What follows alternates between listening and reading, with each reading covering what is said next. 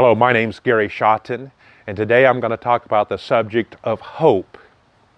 You know, there's two kind of related words, hope and faith. Hope is something you believe into the future, and faith is something you take action on, believing in that hope. And there's a lot of ways to define those two things. And so I will tell you, in my first business ownership was moving and storage company where we moved furniture. We moved people in one household. They maybe sold their house or had a reason to move, and when we would come in and we would pack all the dishes out of the cupboards and put them in boxes, and we would come to every chair and cover it so it would become clean, kept clean, and we didn't get it dirty. And then we'd carry all these things: the dressers, the refrigerator, the washer, the dryer, the beds, the cabinets, and all the boxes. One at a time, we'd carry it out and put it into the truck that we're loading it into. And sometimes the truck would go just maybe a mile or two to their new home in our metro area, and sometimes we would load it in a different truck, and it would go all the way across the United States to a new home where they're going to be at a new home. And I noticed that it was a life-changing event for almost everyone that was moving, even across town, because it was going to be a way of uprooting your friends and your families and your neighbors, and you're going to have a chance kind of to start over. Well, I would like to say that this was a piece of cake. That I started in, and we had plenty of money, we had plenty of income, and we had plenty of cash on hand. But I will tell you, and this is the idea of hope, there was times that I wanted to quit. I mean, I can name you times that I literally removed myself from anyone in the area and bawled my eyes out, thinking, I can't go on. This is ridiculous. My margins, the amount of money that I took in as money, compared with all the bills that I had to pay, there just was never hardly any surplus. I had to advertise. At that time, we used what's called Yellow Pages. It was a way that most people found us if we had already moved them, and later on we trimmed that back and did some other things.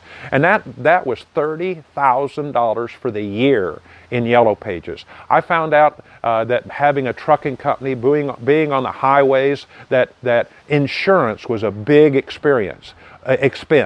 And I found out that I had to have multiple levels of insurance, but primarily truckers insurance. But I had to have what's called work comp insurance for my workers. And I had to have product liability insurance to cover the things that were in my warehouse. And I had to have property insurance. And I had actually 1/10 of everything that came in revenue went out in insurance premiums. And then when I did that, I still held a really high deductible, even to keep that premium down then. And so my expenses were always high. My margins, that would be the difference between my income that came in the door and my expenses going out the door. I'm telling you, they were horrendously difficult, and it was almost impossible. At times I would look at my bank account, and I knew that I had a $50,000 payroll on Friday. And many weeks, we paid every other week, so every other week we'd have a $50,000 payroll. And on Monday, a lot of times, on repeated times, I would look at my actual cash on hand, and I had $1,000. That's all I had. And I knew by Friday I had to collect money and get revenues in and keep running the business and get $50,000. I wanted to quit. I didn't want to go on. And only with having hope for the future, having a confidence in the future, only with that was I able to lower my head and plunge on. And I'm going to tell you, without God's help, I had no chance of succeeding. I know of other people that threw in the towel, meaning they quit, they stopped, and they could have, and they shouldn't have, because the success was just around the corner. And as time went on, when I just knuckled down and resisted the idea that I'm going to quit, then I would push through, and somehow, with God's help, I could pull it together. I was never once did I miss a payroll in those times. I was late on some of my bills paying. I had to explain to the vendors who had paid to me, that had given me credit. I would call them and tell them, I can't make my payment right now, but here's what I can do. I communicated with him. But in the midst of all that, I had to maintain hope. I had to have some way to get through this. There's some things you can do to maintain hope. Number one, your trust can't be in just you. If you think you're going to make ownership on your own, I wouldn't even try it. Oh yeah, some people make it on their own. I understand that. But their confidence in themselves is not enough. At least in my case, I had to have a confidence in God that I was to do what I'm doing. I'm going to stick with it. I'm going to make it through. And I'm learning something. I had number two. I had to realize this was my training ground. When things are going easy and not difficult, I'm not learning much. I really would not like to go through what I did in those 17 years, but I would do it again if I had to, because that's where I learned how to do business. It wasn't when things are easy. It was when things were tough. It was when I had someone embezzled from me.